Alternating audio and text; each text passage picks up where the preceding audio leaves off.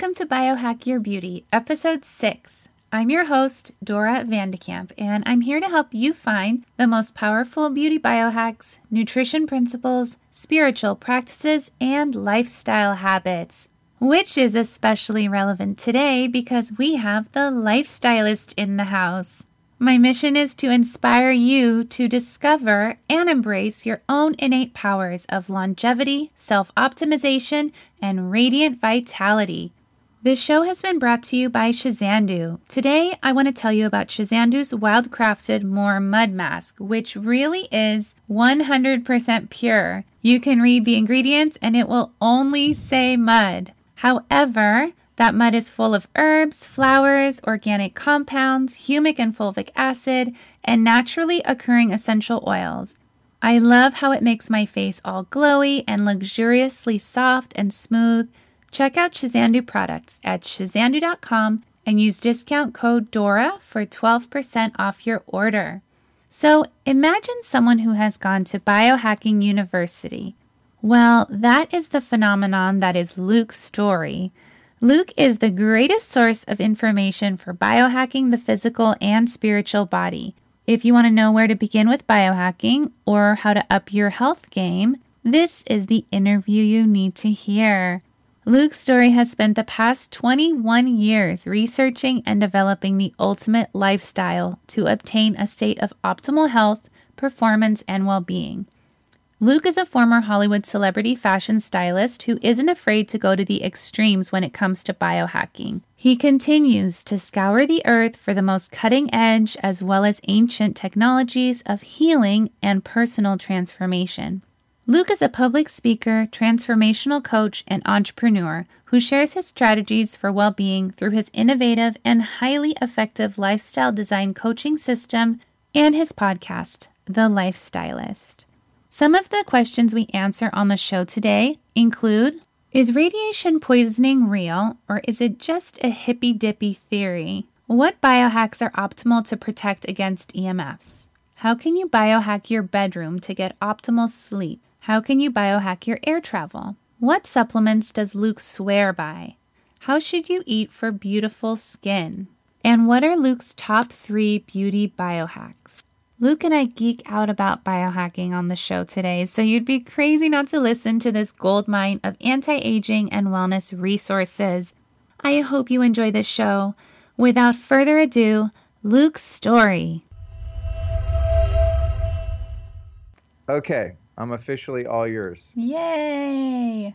Well, speaking of California, I hear you want to kind of move your way out of Los Angeles. And you mentioned that it has to do a little bit with the 5G that's coming. Dun, dun, dun.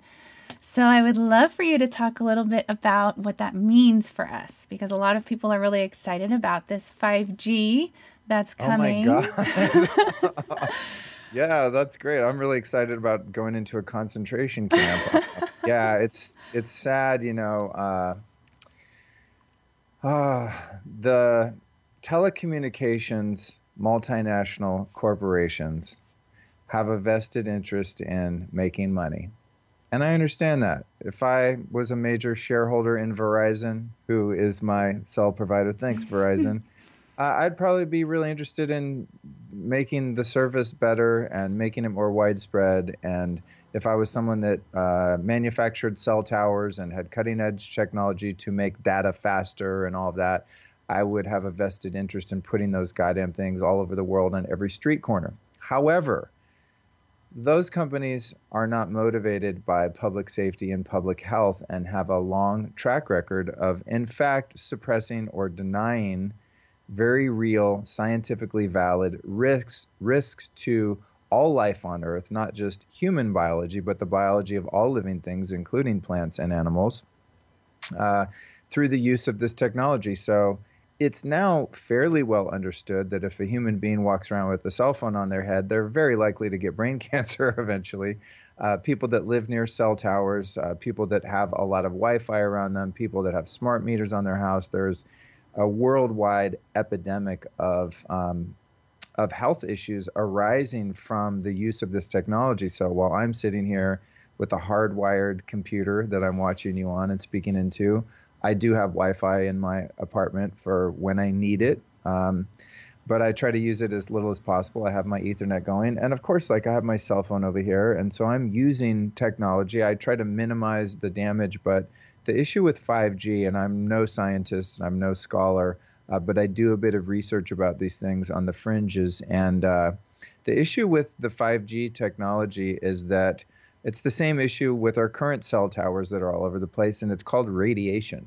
So people know if you go to the doctor and they do an x-ray on you, what happens is they put a little lead vest on you and they put you alone in a room and they step outside, right? There's a reason why. It's because radiation is a known carcinogen, right? And so if you have a cell tower a couple miles away and you're getting cell service and you're not holding your phone up to your head, I mean, it's not great for you, but no big deal. The issue with 5G is that it's a different type of radiation. It's a millimeter wave, kind of like those things you walk through if you don't know better to opt out when you go into the airport where you raise your hands up.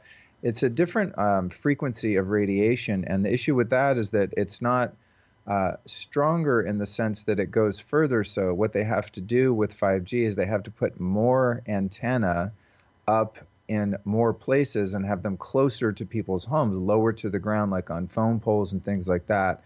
Like you'll notice most cell towers are on the top of a building, and I feel really bad for whoever lives in that building or works in that building, or they're in a giant tower. So the 5G is going to be like on the side of your house or on a telephone pole right in front of your house. And so while I don't know the scientific implications of it, it's pretty much undisputed by all people in what you would call kind of renegade and alternative health, that this type of radiation is really not good for us, And so it's one of these things where you don't have a lot of control in terms of opting out. In fact, there's a number of cases already, in fact, from my hometown in Santa Rosa, California, where people are fighting, Verizon or PG&E, whoever it is that's putting up cell towers, because they'll just come without your consent and pop one up right in front of your house. And if you get an EMF meter, and this is where people, that are more skeptical, they wouldn't do it if it wasn't safe, right? If you get an EMF meter and just walk around your neighborhood and walk around your house, like if you have an EMF specialist, electromagnetic field specialist that comes in, takes about $10,000 worth of equipment to really assess the risks going on in your home. But if you had someone walk around with a meter in your neighborhood or in your apartment or your house, you would be shocked to find the amount of electrosmog, essentially, that's going on already just with the way things are. Mm-hmm. So while I don't like to be a fearmonger or be paranoid, because I think fear is inherently worse for you than a cell phone, fear also causes cancer. So does anger. I mean, I really believe in being emotionally healthy and emotionally aware, but then there's also the side of just hard science and reality. And the reality is, as I said, is that the telecommunications industry does not have any vested interest in health. And in fact, the more credence they give to the health risks, the less money they make. So you have a huge conflict of interest. What the answer is, I don't know. I feel like my cell phone works fine. Like I don't need a fast. I agree with you. What is that? Faster service. Like my internet's fine. It's a little buggy sometimes. Like I'm cool. Yeah. But it's about money, And so it's unfortunate that it's one of those things that is going to become seemingly ubiquitous and virtually impossible to avoid. And so when you mention me moving out of Los Angeles, part of that is because it's like even just today, I just walk out of my house, I walk my new dog Cookie, and yay, Cookie. Yeah, she's so awesome. She's just like me. She just likes to lay around. I take her to the gym and she just sits there and looks at me like, why are you doing that? I go, I don't know. You're right. This is ridiculous. But I'm walking around with Cookie and I'm just going like, oh my God, it's just the trash trucks. There's just noise. And I've lived in Los Angeles in the middle of the city for 30 years. Wow. This will be my 30th year, And so it's when I had started talking about that on social, it was sort of triggered by, and Los Angeles is going to be, I think it's the third or fourth city that's going to roll out 5G starting this year, which means like potentially on every other street corner, there's going to be a huge radiation transmitter blasting everyone in the freaking head. Mm-hmm. So it was sort of like a feeling that I already had to at least move to the outskirts of the city. Yeah. when I put that out on social, everyone's like, come to Portland, go to Idaho, go. And I'm like, no, you guys, like I still own a business in LA. I still do a lot of podcasting here. I like doing my podcast live. I don't like doing them on Skype. I mean, it's lovely to meet you on Skype, but it would be more awesome if we were just sitting in the living room. Or I did one out in Joshua Tree Park the other day. I recorded out there. So it's nice to be close to LA. So when I say move out of the city, that means more like Malibu, Topanga. The furthest I could probably go would be Ojai or something, which is about an hour and a half outside of LA. But it is potentially really scary for anyone that lives in a city where they're rolling out 5G. And even frankly, anyone that lives in a city now, I mean, when I go to New York, it's insane. You just, like, sometimes I'll stay, not so much, but I used to stay in Airbnbs because I would go there with my fashion school of style, and I'd check into my Airbnb, open the curtains, and there'd be a huge panel of cell towers on the building right across from my bedroom. And I'm like, oh my God. And all the smart meters too. You're like, why can't I get away? I'll lose $3,000 if I move out of here. So I would just deal with it, but I feel so bad for people that live in areas like that are so congested with electrosmog, because hippy dippy shit aside, it's just undeniable that all of these fields that we're surrounded with interrupt the natural processes of our human bodies, and, not to mention all of the blue light and all of that stuff. So it sucks because I like a lot of the elements of living in a city, mostly because of the culture and the people that I'm able to be around that don't really exist, or at least not in abundance in a smaller town. So that's my answer to that. But what I would recommend to people that are listening that are a little more pragmatic and like to see the facts is just Google 5G plus cancer.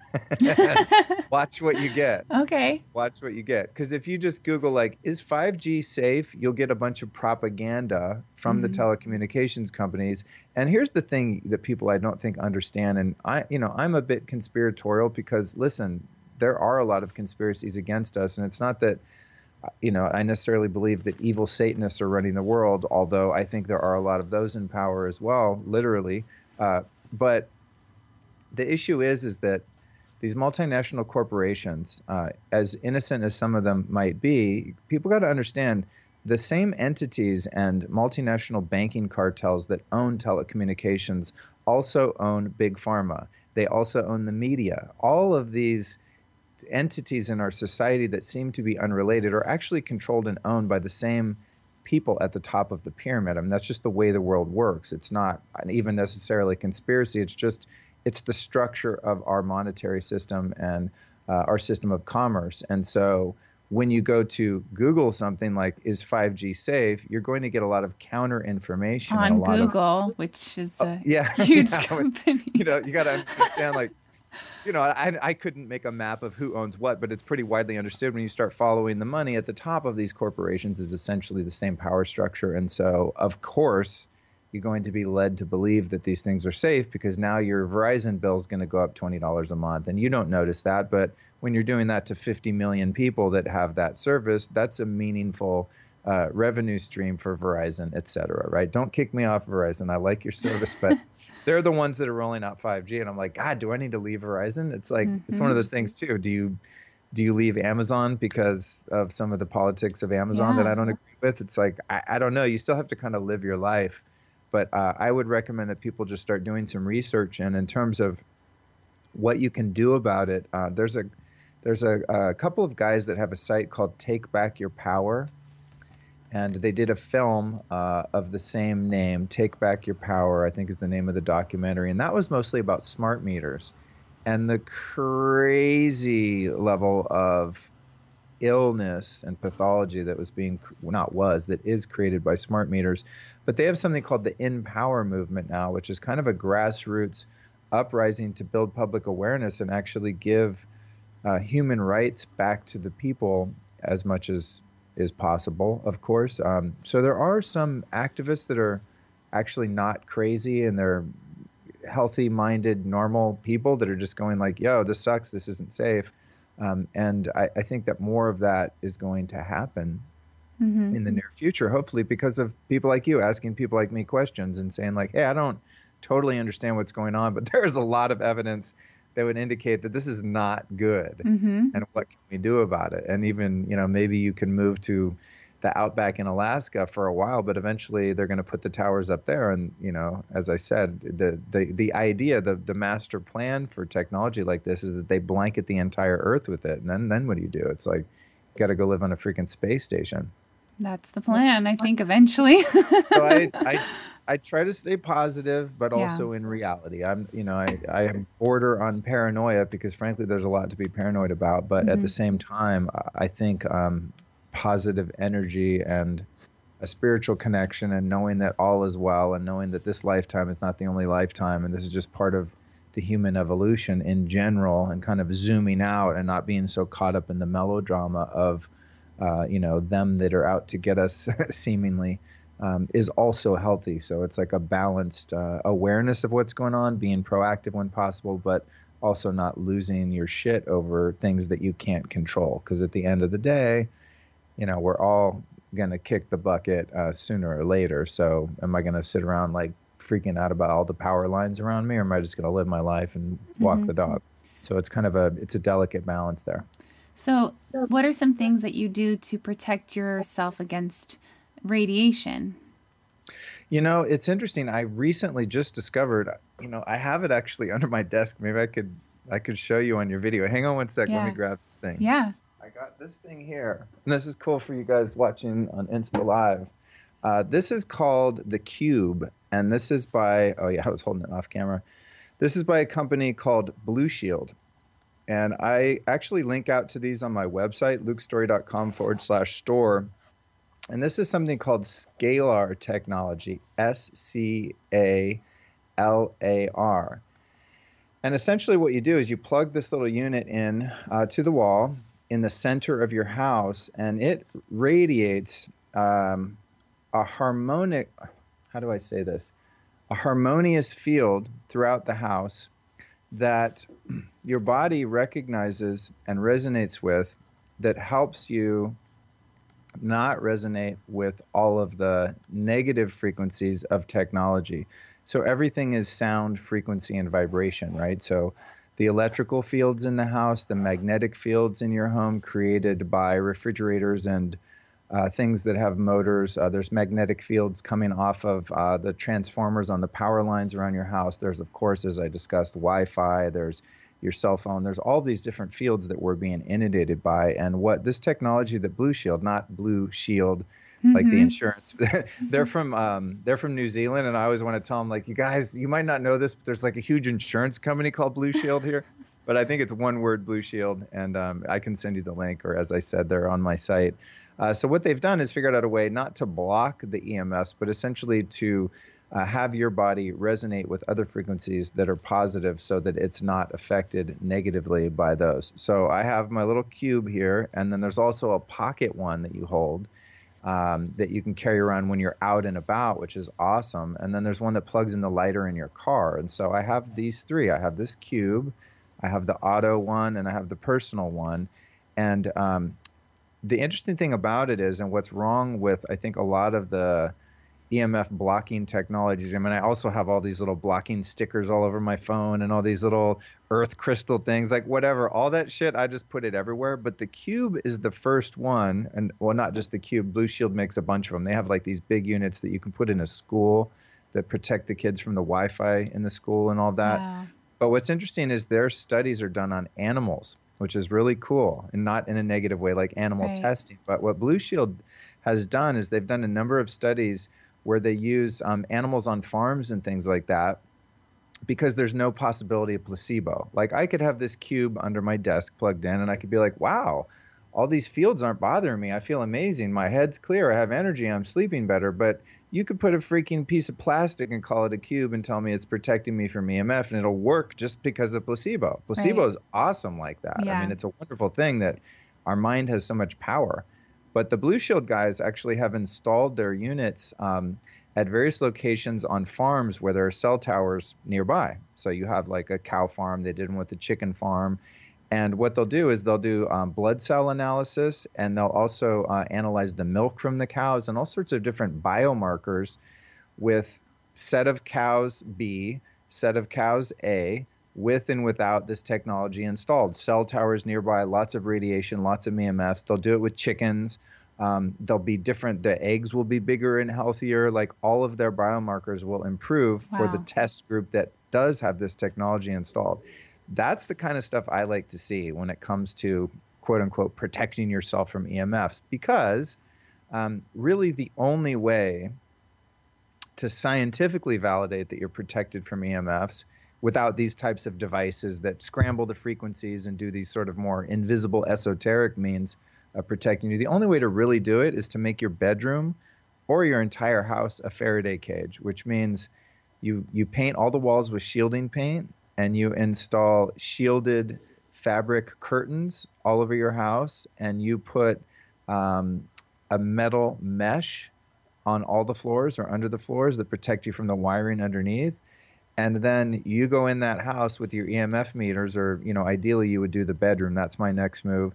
And those EMF meters are all zeroed out. Like, that's truly the only way scientifically that you go like, okay, the meter did say 100, let's just say. I shielded this room. I come inside, my cell phone won't work, and the meter's at 0. Mm-hmm. Like, that's true protection. So what I always, well, not what I always say, but based on my latest research, because EMFs to me are EMFs and geoengineering. Those are the two things that people should be concerned with. And GMOs. There's 3 really.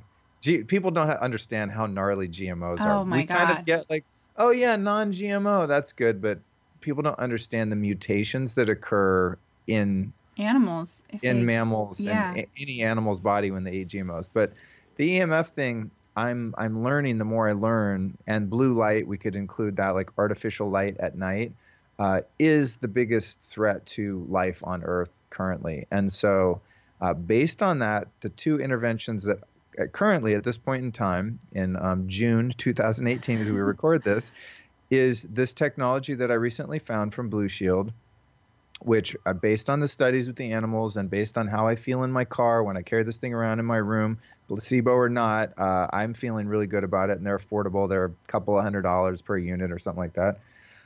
That's good, but what's also awesome is I would take $3,000 to $5,000. I'd hire an EMF mitigation specialist to come in and scan your home, find out where the hot spots are, specifically starting in your bedroom, and then do the shielded paint on your walls. Put whatever you can on the ground. Like if you have carpeting, you can just put shielding underneath all of your carpet. If you have wood floors, then you would just put a giant rug to cover the ugly shielding under your bed.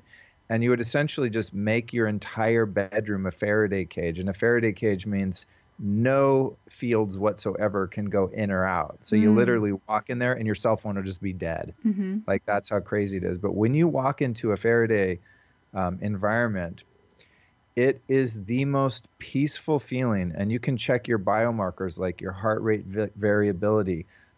You can check your brain waves with QEEGs. If you're in a Faraday state, it's like being in before 1850 or whatever out in nature. And you could do that in the middle of Manhattan. You could turn your room into a Faraday cage where you're totally cut off from all of these artificial fields. And the important thing about doing your bedroom, and why I'm soon going to do it, because I spend thousands of dollars on all this biohacking shit.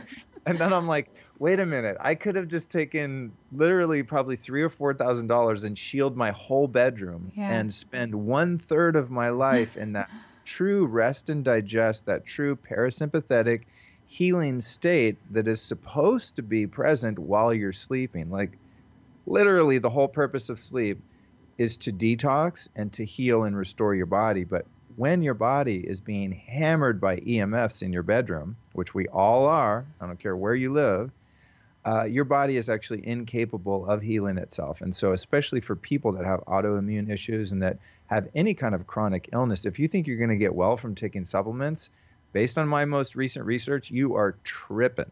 Mm-hmm. The number one thing I would say is get a Blue Shield, get your house harmonized.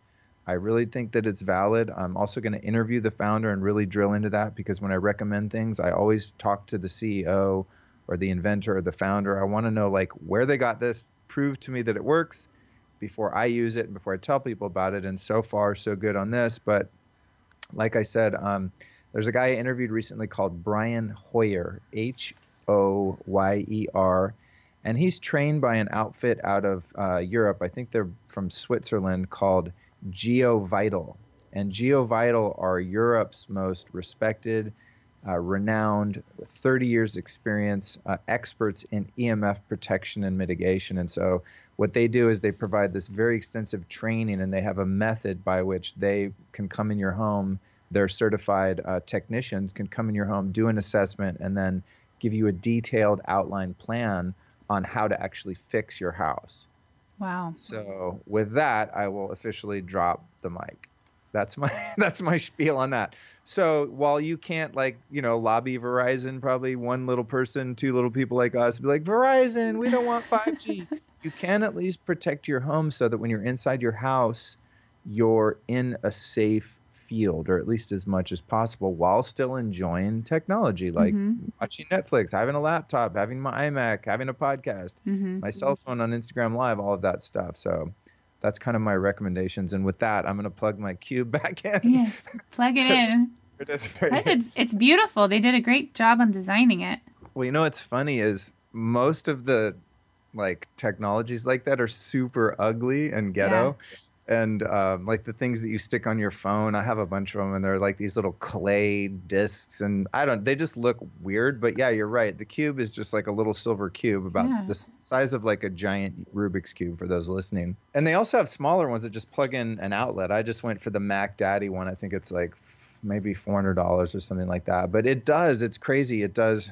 I think their things are in like kilometers or whatever, because they're from Australia. So essentially it does. My apartment, I measured it however long it is, I forget at the moment, but I have a really long, narrow apartment. It's about 1,500 square feet or something. And I kind of did the math and ran the numbers. And I'm not only overriding the negative fields in my apartment, but I'm doing the apartment across from me, the apartment underneath me, and on the other side. So this field comes out, this scalar field comes out in a circle formation. And so it's making this giant bubble that's essentially neutralizing the effects of EMF, not only on me and my dog, but on my neighbors too, unknowingly. So if they ever hear your podcast, they're going to be like, wait, what are you shooting into our apartment?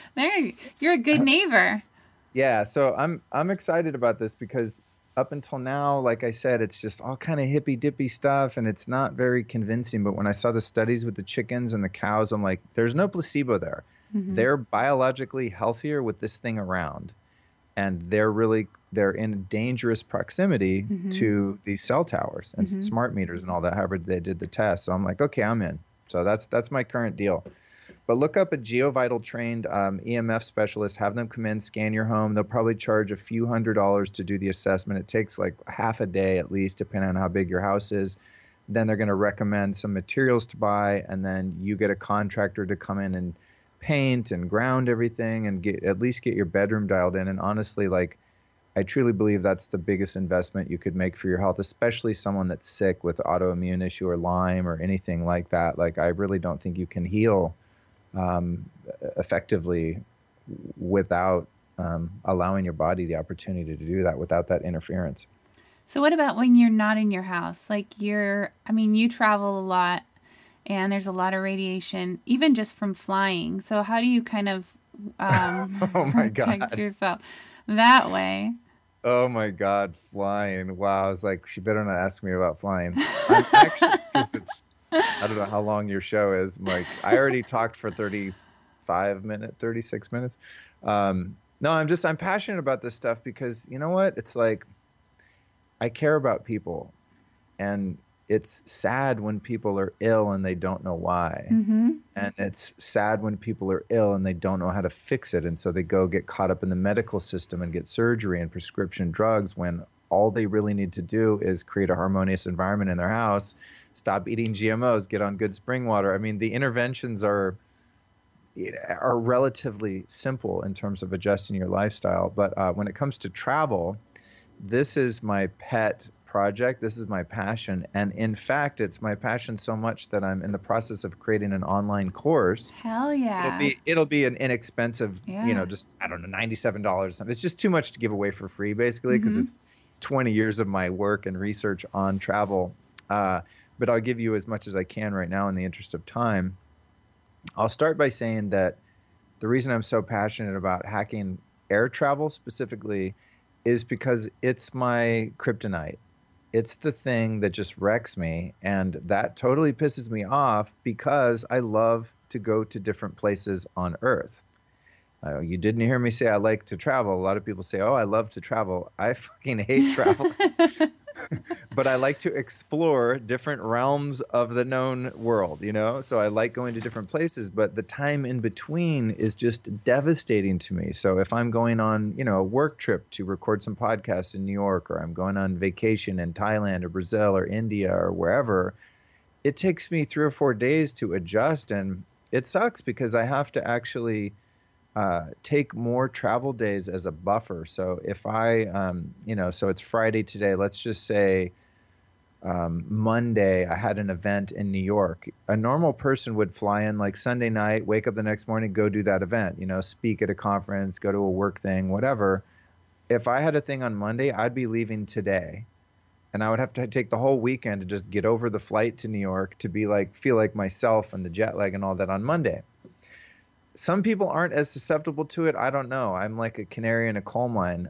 Some of the things that are happening to you when you fly are as follows, and I've researched why I get so tweaked. There's the number one thing, which is that you're changing time zones, and so your proprioception in terms of where you are on the planet is getting totally scrambled by the fact that you're moving so fast at such a high altitude, and we're made to be connected to the sun. And the sun, to me, is the ultimate biohack. I mean, I literally worship the sun. It's like God to me. And it is, in fact, an element of God, of course, from my perspective. So when you're disconnected from the earth itself, from the electrical grounding of the earth, the magnetic field of the earth, and you're scrambling your perception of where you are in space and time in relation to the stars and the sun itself, that is just a huge sort of DNA. You're putting your DNA kind of in a blender, and your circadian rhythm and your hormones and your neurotransmitters and all that. So that's part of the flying that's an issue. Then you have the inflammation and the oxidative stress that is a result of moving that fast through space and time, the static charge that the plane and everything in the plane take on as a result of moving through space, this electrical field that's in the sky. So you're kind of just frying yourself flying through space in such an unnatural way. And if you just think about it, like, where in nature does anything fly that high and that fast? We're not meant to do that. And so so there's that, and then there's the lack of oxygen on a plane. There's also the fact that air on the plane is often not only lacking in oxygen, but is full of toxins and pollutants and germs and bacteria and all of the funk from a bunch of human animals being enclosed in that thing. And then if you're flying during the day and you're so much closer to the sun, there's also much more solar radiation, which adds to the inflammation and the oxidation of your cells and your tissues. So the very act of travel, and the noise pollution on planes, the engine, that's very stressing to your nervous system. The loudspeaker, okay, ladies and gentlemen, rah, rah, rah, rah, rah, the baby crying, the whole thing. And obviously, if you're flying at night and there's blue light in the plane, if you're, you do a red eye or something like that, your circadian rhythm is totally reversed. So it's just a really, really unhealthy thing to do to yourself. Some people are more resilient. Maybe it's because I'm 47. I've been flying since I was 4 years old. I used to go visit. My parents were divorced, so I flew a lot as a kid. Maybe I'm just burnt out on it physiologically.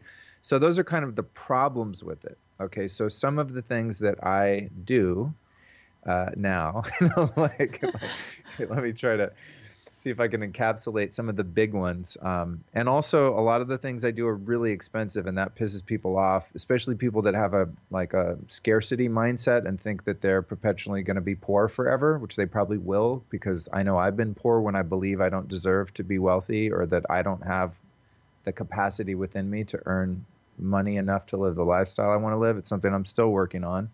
So I like to give some free tips too. So let's talk about the oxygen deprivation. Number one free tip is to do breath work before and after you fly. And an easy type of breath work for people to find and learn would be the Wim Hof method.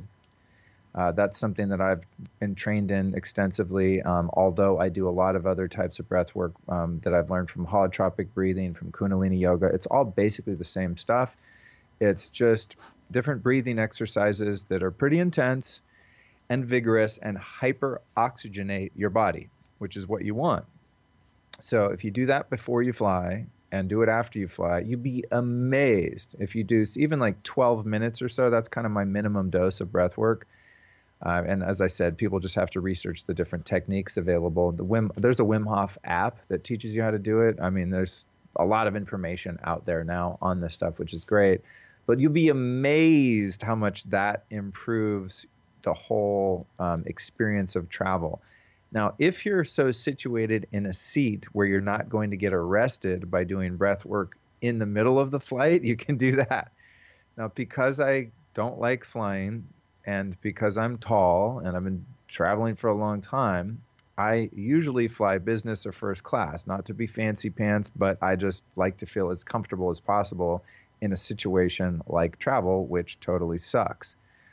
So on a lot of different airlines, you have your own little sort of cubicle in a sense. Like on JetBlue, they have a thing called Mint, right, from LA to New York. And I always get a Mint seat. They're amazing. And you can get your own little pod. And so I'm in my little pod and no one can really see me or hear me because it's so loud. And I'll be in there like, doing my breath work. And people walk by and think I'm weird, but I've been weird my whole life. I'm the weird kid. And I just finally learned to love myself and accept myself as a weird person. And to me, I think other people, this is the funny thing is like all the things I do that are weird to other people, to me, I live in this other universe where the people that aren't doing breath work on the plane are actually weird. I get it. I get it.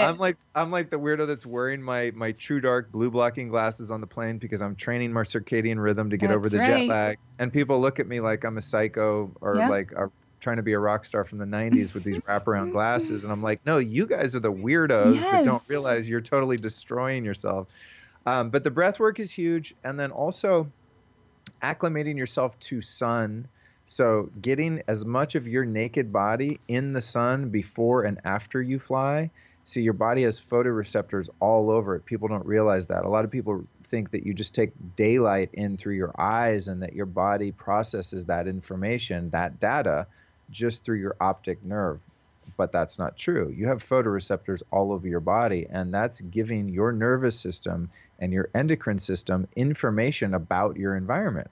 It's telling your body where you are in relation to the stars. And that's really important if you're tricking your body out of that by hopping in an airplane or even going on a long road trip. So as much of your body, as naked as you can get legally, in the sun, before and after flying, breath work, and then you're going to do both of those ideally grounded. So you're going to have your bare feet or some part of your body touching concrete, cement, dirt, sand, grass, even putting your hand on a tree will ground you. The only surface that's really not grounded that you'd find outdoors would be asphalt, like black tar asphalt, because it's essentially made of oil or rubber. So that's not grounded. It's like standing on a rubber mat, basically. So the grounding, the breathing, the sun. Okay, those are the free ones. Next one is, well, this could be relatively free. Next one is doing an ice bath or cryotherapy before and after flying, because you want to bring down the inflammation in your body before you fly, and definitely you want to do it after you fly. Because as I said, you're creating so much oxidative stress. Your body is freaking out from being up in the air for all the reasons that I described earlier. So what I like to do is when I check in a hotel, I'll find the ice machine. I'll put a plug in the bath, like right when I get there, I'll fill up the bath and with cold water, and then I find an ice machine and I take my empty carry-on suitcase and I go fill it up with ice, and I come back and I do a couple trips and I fill up the ice bath with my suitcases. It's amazing. It doesn't melt or anything, so it doesn't even get your suitcase wet because it's so fast. Even if sometimes you take your larger suitcase, there just oftentimes isn't like a big enough scoop, or, or whatever. So you got to you use like your little trash can in your hotel room as a scooper. It's a bit of a process, but it's amazing how easy you can hack an ice bath in a hotel.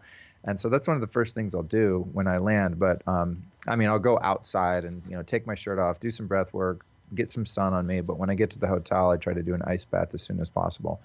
So those are some of the more free ones. Now, in terms of other hacks and supplementation, some of these get potentially expensive.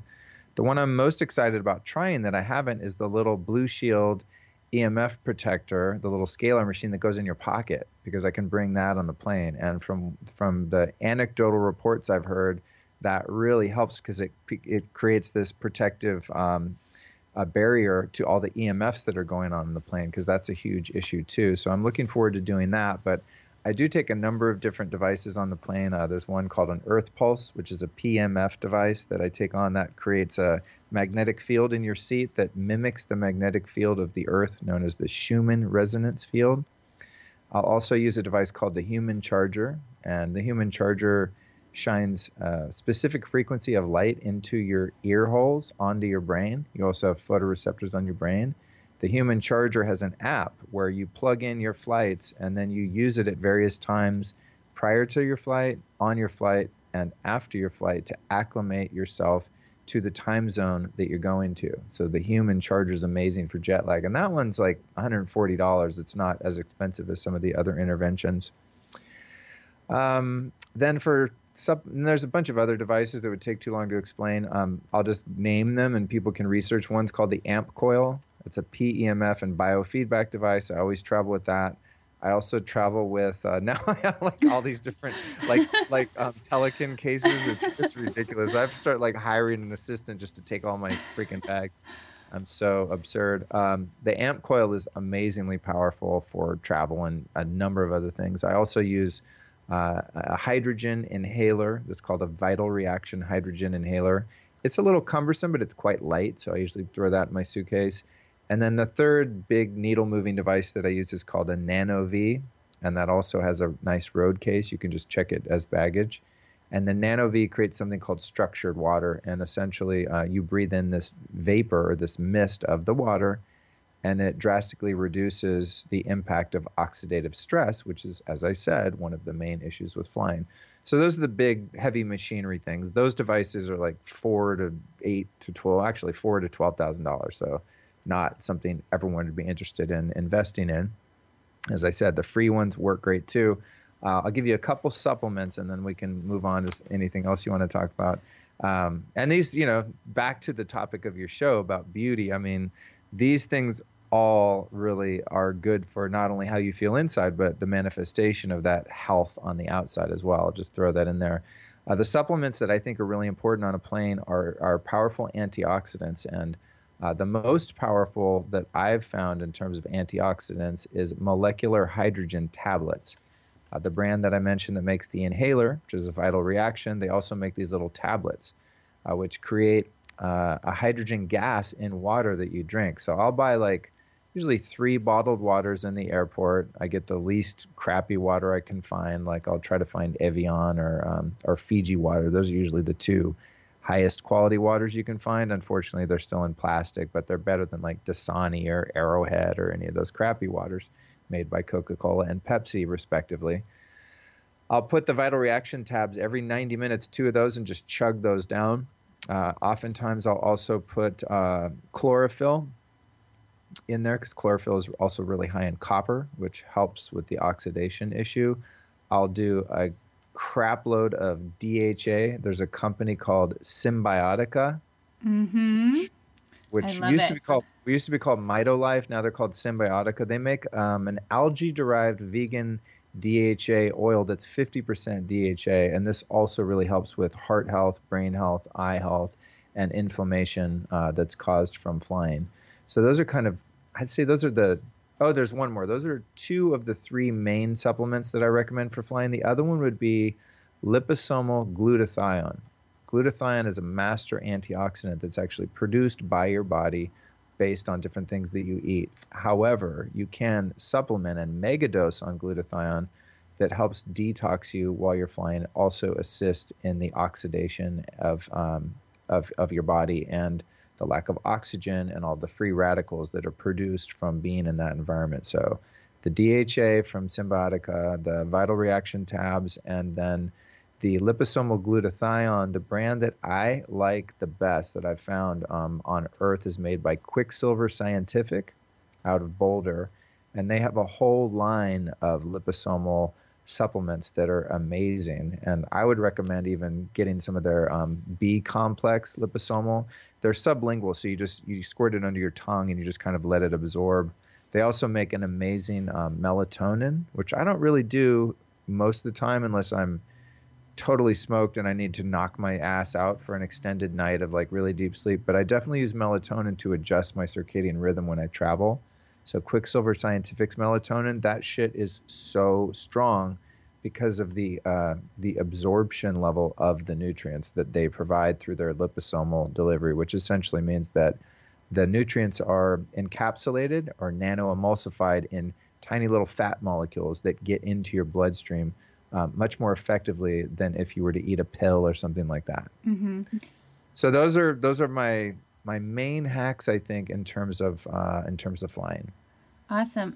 So I want to ask you a little bit. I think I kind of know, but I would love for you to share with our audience how you kind of got into biohacking, because you've been doing this for a good amount of time and you've probably been building up slowly. But what got you into all this? What got me into all of the biohacking was being sick and tired of being sick and tired. I lived a really self-destructive life as a kid, as a teen, into my 20s. When I was 26 years old, I was absolutely in a suicidal, emotionally bankrupt, physically really sick, mentally depraved, just in a horrible state of existence as a result of my self-destructive behavior and drug addiction and all of this kind of stuff.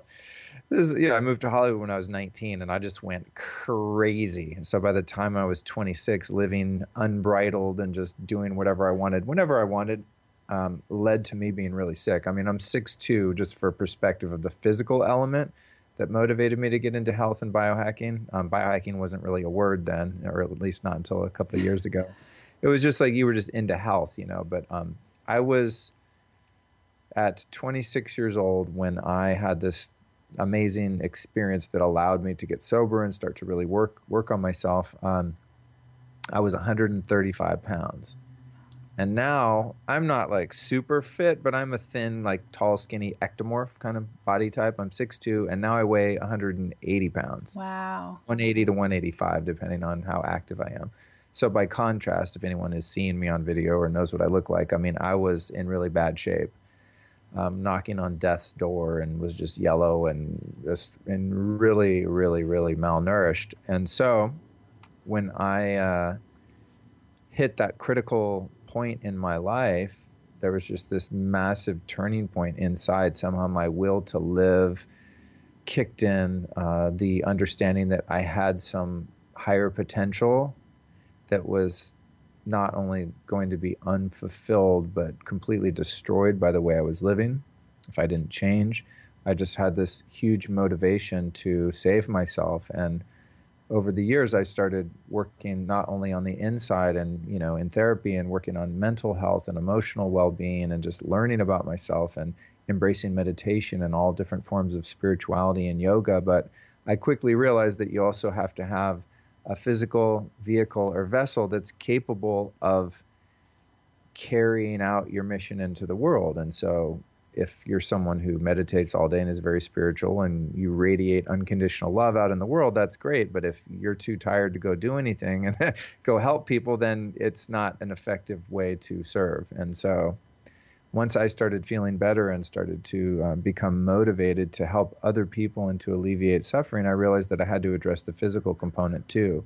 And so over the past going on 22 years, I've oscillated between areas of focus, whether I'm, really working on my health, or I might, be feeling pretty good physically, and then I go deeper into meditative practices and spiritual exploration, or whatever area of life I feel I want to work on. But the short answer to your question is I was just motivated by pain.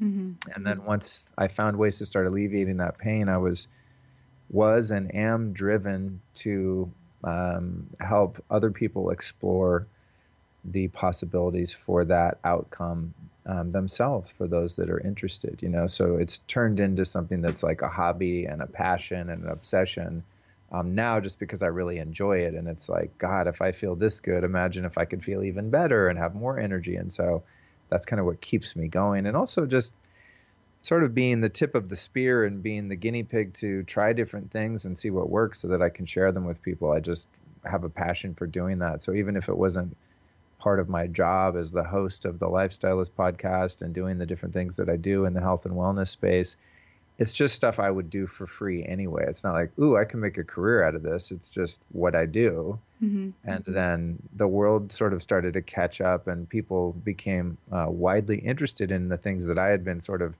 on the fringes exploring for all of these years. And I thought, oh, wow, shit, people are into this now. I could make something of this other than just a hobby. And so that's kind of what I'm doing. Do you feel like the podcast has kind of changed your perspective on life and maybe health? And, for me, the podcast is about beauty, but not just outer beauty, inner beauty. Do you feel like for you, your podcast has changed your perspective on a lot of things?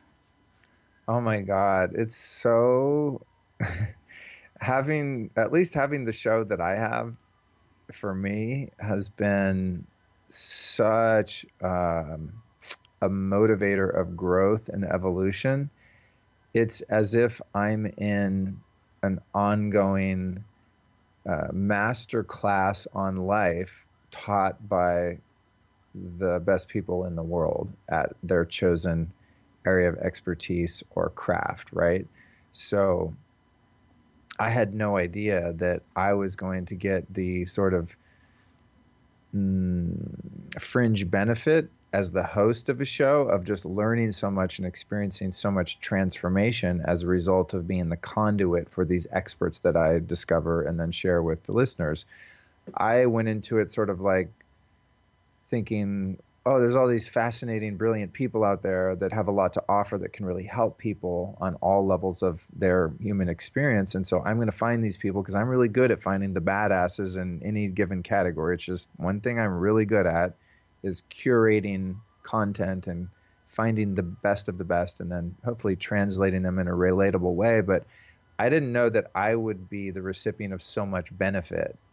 And that's what's been surprising about being the host of a show. It's like, oh my God, every time I interview someone, I'm just like, holy shit, I just had a therapy session or whatever. Even the guy that I recently interviewed about EMFs, Brian Hoyer, that I referenced earlier, I'm thinking while I'm in the middle of interviewing him, we went 2 hours. I mean, all we talked about was EMFs, every detail, what your cell phone does, how to stop it from interrupting your sleep. I mean, we geeked out so hard, and I could have went for 2 more hours. I mean, I'm not even done with my questions, but I'm going, well, I respect this guy's time, so I let him off. So now I've become, I wouldn't say an expert, but I've become very knowledgeable about EMFs. And from doing that interview, for example, my number one priority in life is to shield my bedroom and make a Faraday cage out of it. I truly believe, as I said earlier, that that's probably the most important intervention for my own health. So, wow, what a bonus. I get to sit down and talk to someone who's been studying this stuff for 15 years, not just 2 hours. And I extrapolate 15 years worth of his experience into 2 hours. And I get to assimilate and apply that information. And then, of course, more deeply embed and ingrain that knowledge within myself by quote unquote teaching it to someone like you and your audience. I don't know, it's not even teaching, it's just like transmitting something that has been transmitted to me. It's more of like a conduit than like, ooh, I have something and I'm going to give it to you. It's just like one person has it, they pass it through me and I pass it. But I've learned so much. And aside just from how I've benefited from all of the guests, it's been a huge exploration into my own boundaries of self-limiting beliefs, pushing the boundaries of my own self-worth, my value in the world, my confidence, my ability to really own who I am and to be authentic, to be vulnerable, to share my heart with the public and be putting myself in a position where I am absolutely open to ridicule and criticism and everything else that comes along with putting yourself in any capacity in the public eye through social media and forms of media like having a podcast or a YouTube channel. So it's been a great opportunity for me to just kind of own who I am and get to know and accept myself, and then very powerfully have that reflected back in such a positive way by people, where I think I'm like this crazy weirdo guy that's into all this trippy stuff, and that I'm the only one. And I start putting this stuff out, and people are like, "Oh, give me more! You're awesome!" And it's so weird. It's like I'm doing this social experiment. It's like how vulnerable and open about myself I can be, to the point where I think every time I reveal something more about myself, hopefully in a tactful way, but just, about my past, I've had a really crazy life. Some of the things that I've experienced would be really embarrassing to share, but I just do it anyway, because I think that it might help someone else who's kind of holding that shadow part of themselves in limbo still and hasn't brought it out into the light. So every time I do that, I think, okay, I'm definitely going to get rejected now. People aren't going to like me. I'm definitely like blowing the whole approval thing. And then the more real I get, the more people just love what I'm doing. And so it's this really interesting social experiment feedback loop to see how much I can push the boundaries of opening my heart and just being who I am, warts and all, and sharing that with whoever wants to listen, especially in the context of being a guest on someone's show and doing public speaking and things that I do a lot. So I'm kind of becoming my own voice now, not just interviewing other people that have a voice. And it's been really fun to be able to do that and push the limits of what I think I can get away with in terms of how revelatory I am with the personal issues that I'm still working through.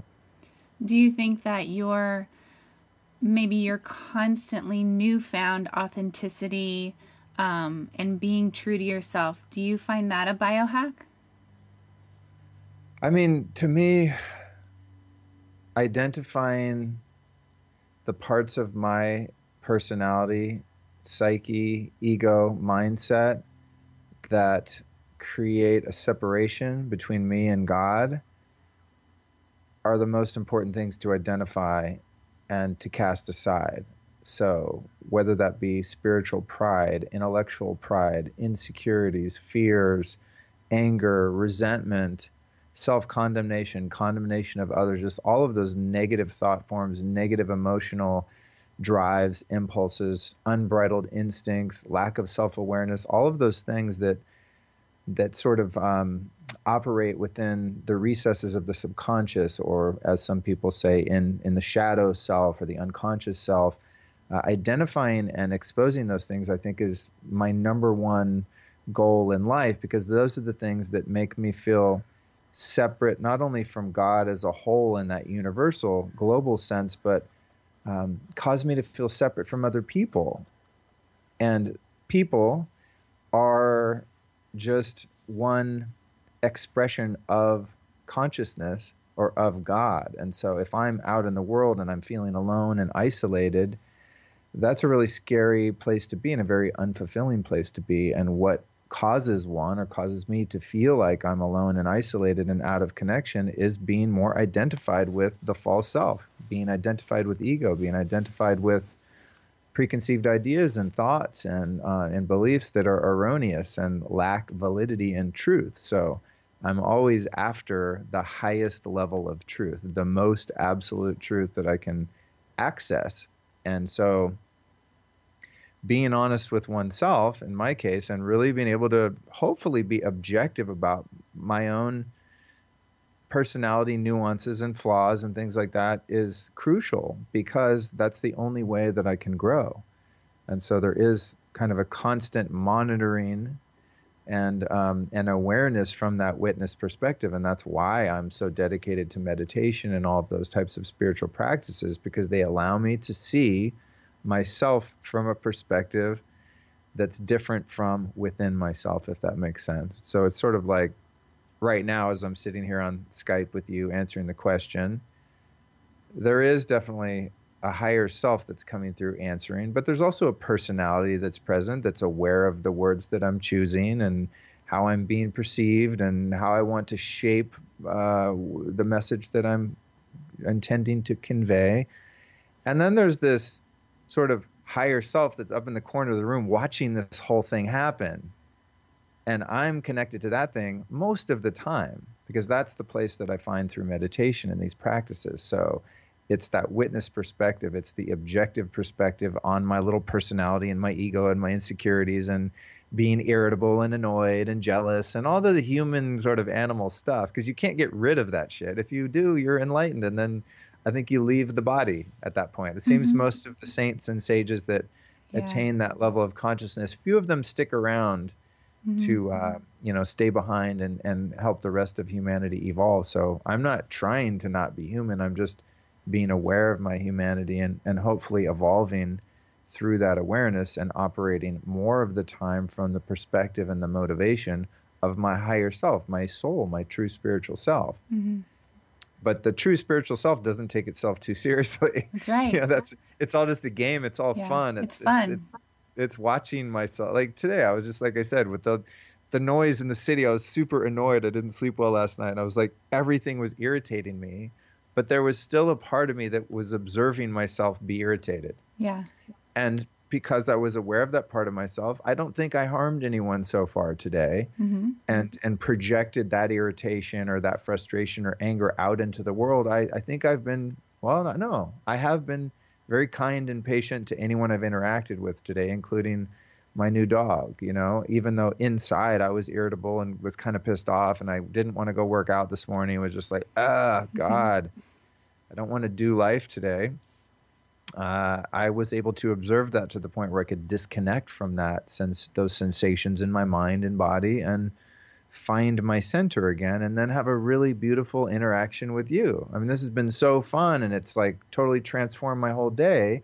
Why? Because I'm accessing the part of myself that's above and beyond and outside of just the physical issues and whatever mood, quote unquote, that I might be in. It's like there's a way to live where you can actually supersede mood, being tired, having a sore back, all the shit that is annoying to me, does not have to dictate how my whole day is going to go. And so it's a really beautiful way to live when you have the awareness of that and have some dominion over how you're going to feel and interact in the world. And I can pretty much guarantee that for the rest of the day, I'll be able to be in a pretty good headspace because of the connection that you and I have made, and that I've had the opportunity to share some of the things that really light me up, to share my passion. Yeah. That's awesome. I'm excited that I get to be a part of that. Yeah. Thank you so much. It's so funny. It's like right before we got on this recording, hey, you guys, by the way, you're catching part 2 of me being interviewed on Dora Vandekamp's podcast. But I got a text from a buddy right before we started this call, and he's like, hey, I got to go do this thing. He's a little nervous. It's a guy that I sort of mentor, and he said, can you talk? And I'm like, oh, God, I'm so annoyed. Like, no, leave me alone.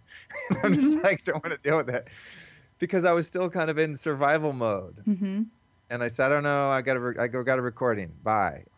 But I was like irritated, and this is my best friend basically, who's like, hey, I need you. Can you help me? And I'm like annoyed by that. But since we've had the opportunity to share some quality time, and I get lit up by what really motivates me.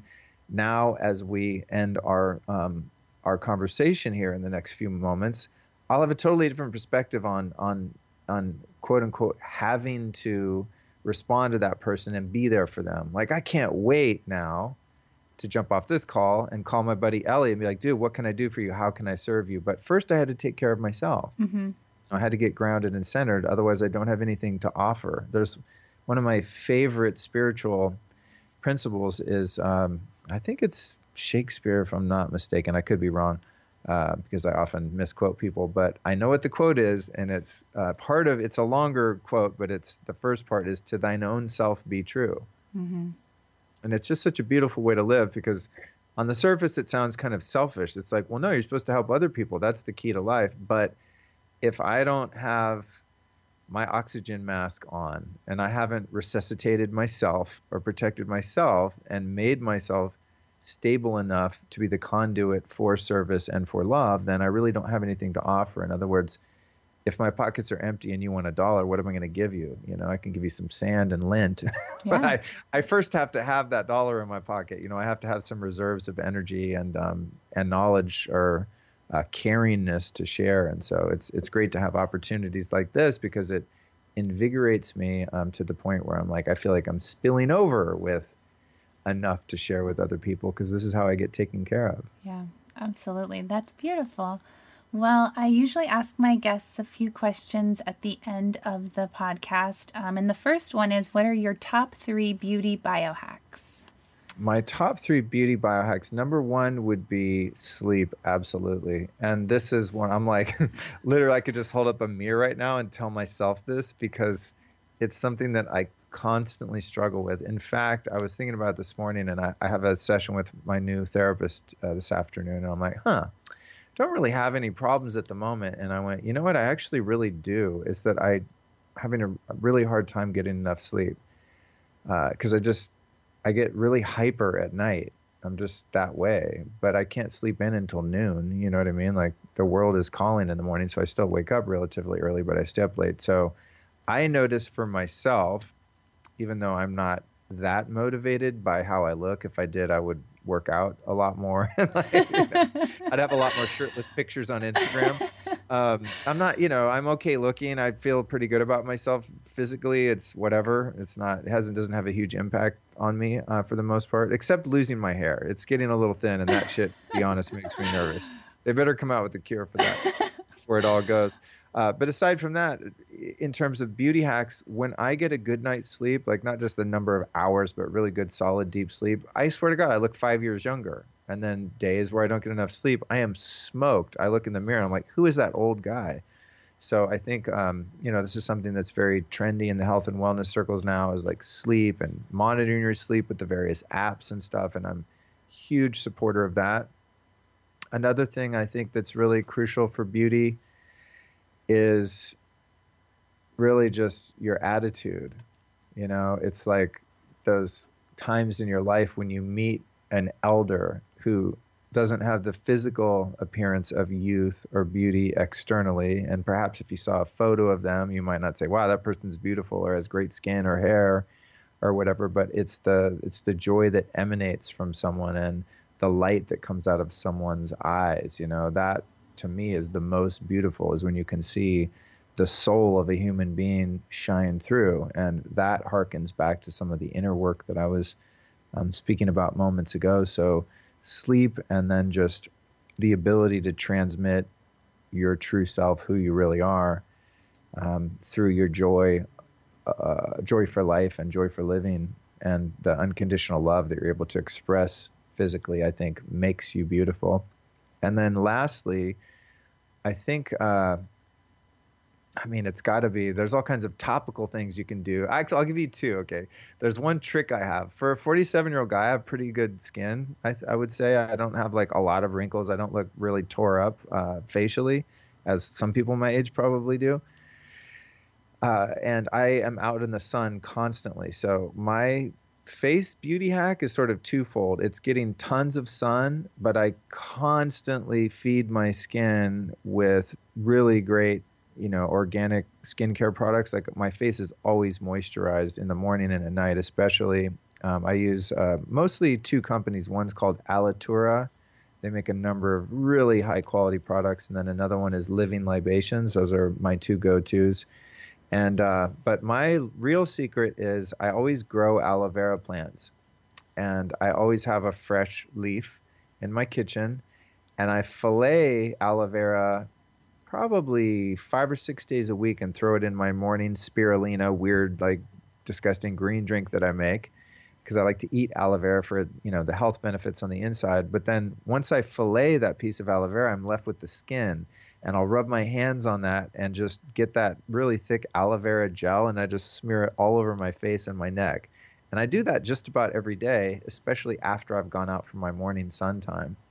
So that's kind of my exterior one is the raw aloe vera. All the beauty sites basically say you're supposed to wash it off. I just leave it on. It makes my skin really tight or taut. Mm-hmm. It's almost like I don't know, it's like a facelift or something. You can feel your skin sort of tighten up and stretch, and I'm into it. But then the other thing is, lastly, just on the internal, is a lot of people don't realize blemishes, and a lot of those things are caused by and just skin issues. What's that? Psoriasis? Is that what it's called? Mm-hmm. Yeah, just all that kind of weird shit Psoriasis, yeah. is usually autoimmune related, which comes down to inflammation. And in terms of dietary recommendations, I would recommend that people avoid foods that are inflammatory and the foods that are allergenic, and the foods that are most commonly inflammatory that people don't realize they're eating are seed oils, vegetable oils, canola oil. Basically all fats or oils that come from seeds are pretty much guaranteed to be oxidized and rancid, therefore inflammatory. Even chia and flax, I would never take the oils of those. I would take the seeds and then put those in a Vitamix and make a drink out of them. But the minute you break open a seed, the seed's shell is there to protect the oils from becoming oxidized and rancid. That's what seeds' shells are for. There's very fragile oils in there. And when you break them up, you're getting something really inflammatory. So pretty much every restaurant you eat in is going to be using inflammatory oils. I mean, unless you go to a super legit kind of paleo farm-to-table place that uses lard or duck fat or ghee or something like that, or a good oil to cook in. So I'm very particular about fats. I try to eat only like pastured animal fats, ghee, coconut oil, and then really high quality olive oil. Pretty much all other oils and fats are going to jack your skin up really bad eventually. And then of course, gluten, obvious, even if you're not celiac. I've done so much research on gluten and interviewed so many experts on it, and there's just no way it's good for anyone. It's just not. Mm-hmm. Humans are not meant to eat seeds of grasses. It's just our digestive system is not equipped to eat those foods. It's just not a biologically viable food. And that includes, to me, all grains really are inflammatory, especially the more commodity grains that are kept in storage bins in the Midwest and are all moldy, and it's just a disaster. So gluten, and then for most people, dairy is pretty inflammatory, especially homogenized, factory farm, disgusting, pasteurized dairy. I think if you're going to do dairy, I would only do raw dairy from pastured animals. That's kind of the only dairy that I've seen that isn't potentially inflammatory. So avoiding inflammatory foods to shut down autoimmune and healing your gut. And there's no way to heal your gut if you're still eating inflammatory foods. So you have to do a number of tests with functional medicine to find out if you have leaky gut. If you've been eating inflammatory foods your whole life, you probably do have leaky gut to some degree. A lot of people do, if not most. So healing the gut and then avoiding inflammatory foods as much as possible would be my recommendation on the inner, beauty that then manifests in your skin and hair and things like that. Do you take probiotics? I do. I'm working on my gut a lot right now. I've done a lot of gut biome testing, which means like FedExing your poop around the country and having scientists tell you what's in it. It's really disgusting, but I'm a huge fan of functional medicine. I'm a member of Parsley Health, which is a membership-based functional medicine model. I call it the Uber of functional medicine. It's really cool. So I do a lot of testing. I look at the gut biome, and I do cycle through all sorts of different probiotics and fermented foods. I wouldn't say I'm an expert in gut health, but I do testing and I try to make modifications based on what I find. So I'm always, finding a new type of enzymes, digestive bitters, different types of fiber, prebiotics, probiotics. I eat a lot of fermented foods. So yeah, the gut is kind of the next frontier for me because I still have a few health issues that are troublesome, and the only thing I can seem to find that could be a bit off is gut health and digestion and things like that. So that's kind of my current area of study a little bit, actually. Cool. So I got a lot of the rest of it kind of sorted. Yeah, that's awesome. Well, maybe next time we'll talk about that after you've done more research in that field. There's a guy, one of the best guys I've found on this subject, and I'm going to see if I can get him on my show. His name's Dr. Zach Bush. Dr. Zach Bush. I mean, there's a lot of experts on gut health, just like there's a lot of great people on keto and, all those sort of niche health and wellness and dietary areas of expertise. But Zach Bush is one of the only guys I've heard that is not only brilliant, but makes a lot of sense. Like you can actually understand what he's saying when he talks about gluten and glyphosate in our diet and how to mitigate the effects of that and how to heal your gut and all that. He's really, really good. And if you get him on your show, or even if people just look up Dr. Zach Bush on other podcasts, he's got a lot of great interviews out, and I've learned a lot from him. Cool. Thank you. That'll be awesome. For sure. So last question, what is your definition of beauty? You kind of touched on it a little bit, but I'd like to hear. Oh, yeah, I cheated ahead. I got psychic on you. Yeah, my definition of beauty is somebody living to their highest potential, and expressing as much of their consciousness as possible in any given moment. And that usually includes people just being very real and authentic. I think there's nothing more beautiful than someone just being true. And even if that truth is not always pretty, I prefer that over a veneer of inauthenticity. It's like, I think we see a lot of that. And like, I don't even want to go there in politics, but, we have a president now that probably won because he seemed like less of a liar than the other people, And so it's like, I think that people like realness, and that's something that I really find appealing. Even if I don't necessarily agree with someone's view or lifestyle, I like people that just own who they are and have the confidence to be who they are. And it's like I was going back to what I was saying earlier. Just when you look in someone's eyes and you feel like you're able to connect with the real person, and they're there with you for that brief moment. And it might even be an interaction with a bank teller or a valet guy or someone passing you in yoga class or at the gym or wherever, where it's just an acknowledgement that I have a soul and I'm in touch with my soul, and I see your soul and I identify your soul. And there's a certain honesty and realness in that I find probably the most beautiful.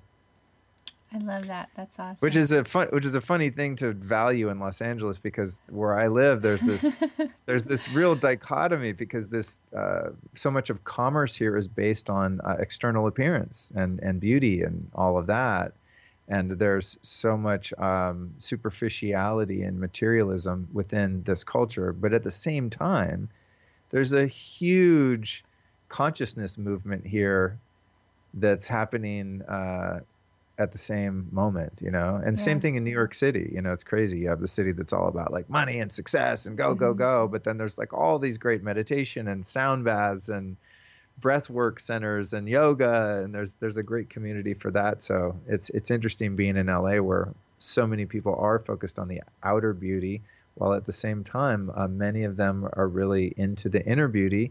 And a lot of them happen to be really good looking too. So it's like, it's an amazing time to be alive in this particular place where I live currently, because there's a lot of all of that. It's really fun. Well, I think in a lot of cases, the outside is kind of the way into the inside. So for a lot of people, they start out looking for ways to beautify themselves externally, and then it kind of leads them into this world of healing and kind of inner growth. So not for everybody. That's true. That's true. I've noticed that with people that, for example, have issues with acne, and they'll ask me, what should I put on this? And I'm like, no, it's not what you should put on that. It's it's coming from the inside. Go get your hormones checked. Like, get a functional medicine doctor, get a hormone panel. That would be the first one. Look at, as I said, the inflammatory foods that you're probably eating unknowingly. So yeah, a lot of people are motivated or wanting to lose weight. Of course, that's a big one too. If somebody's overweight and then all of a sudden they go keto or vegan or paleo or whatever, just because they want to lose weight, and they're like, holy shit, I didn't know you could actually feel this good. So they start adopting that lifestyle based on a more external motivation. Yeah. Yep. So where can people find you?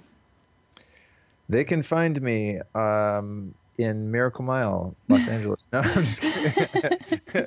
I'm really easy to find. I'm such a creature of habit in my personal life. Like, if I ever had a stalker, they would have a really easy time, because I do the same 5 things every day. No, but in terms of social media and all of that, the mothership is lukestory.com, and that's where all of the video content, all the podcasts like yours that I'm on, speaking engagements that I'm doing. I have a great online store there all of any product that I ever mention that I use. I don't sell products, but I just link to them because everyone always asks me.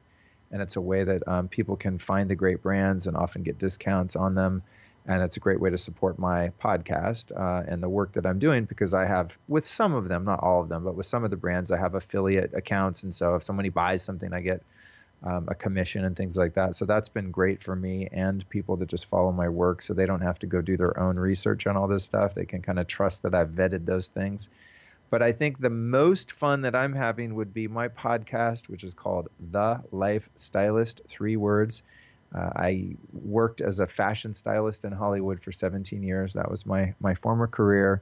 And so when I started my show 2 years ago, I was sort of a play on that, where I helped people look good on the outside.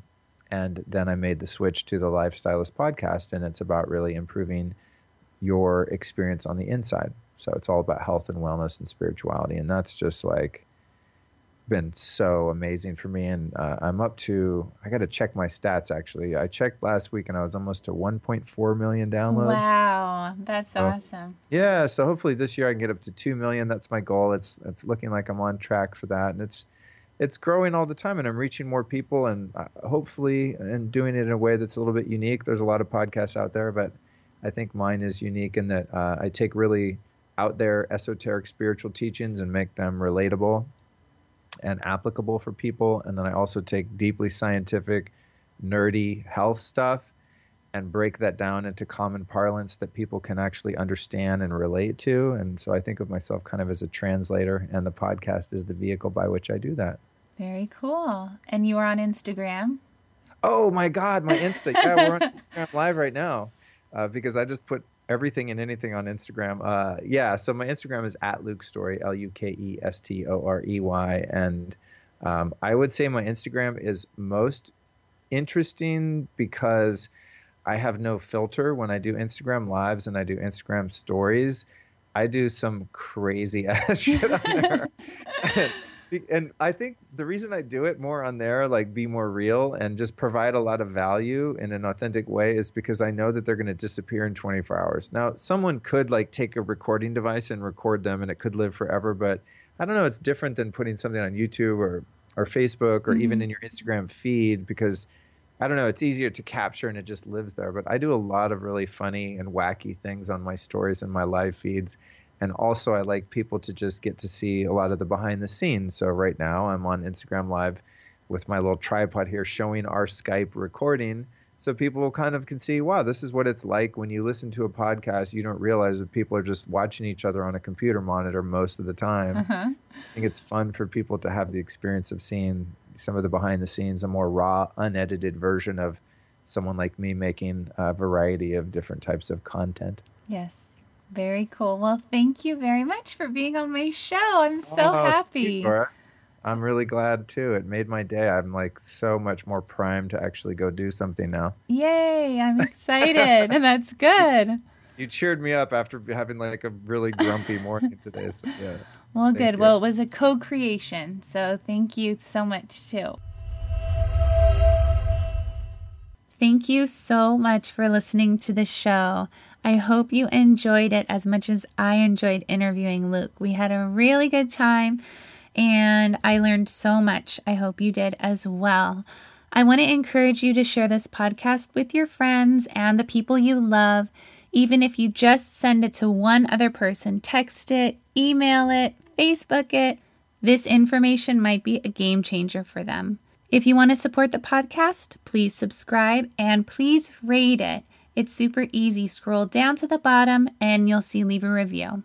Please tune in next Friday for an all-new episode. Have a beautiful week.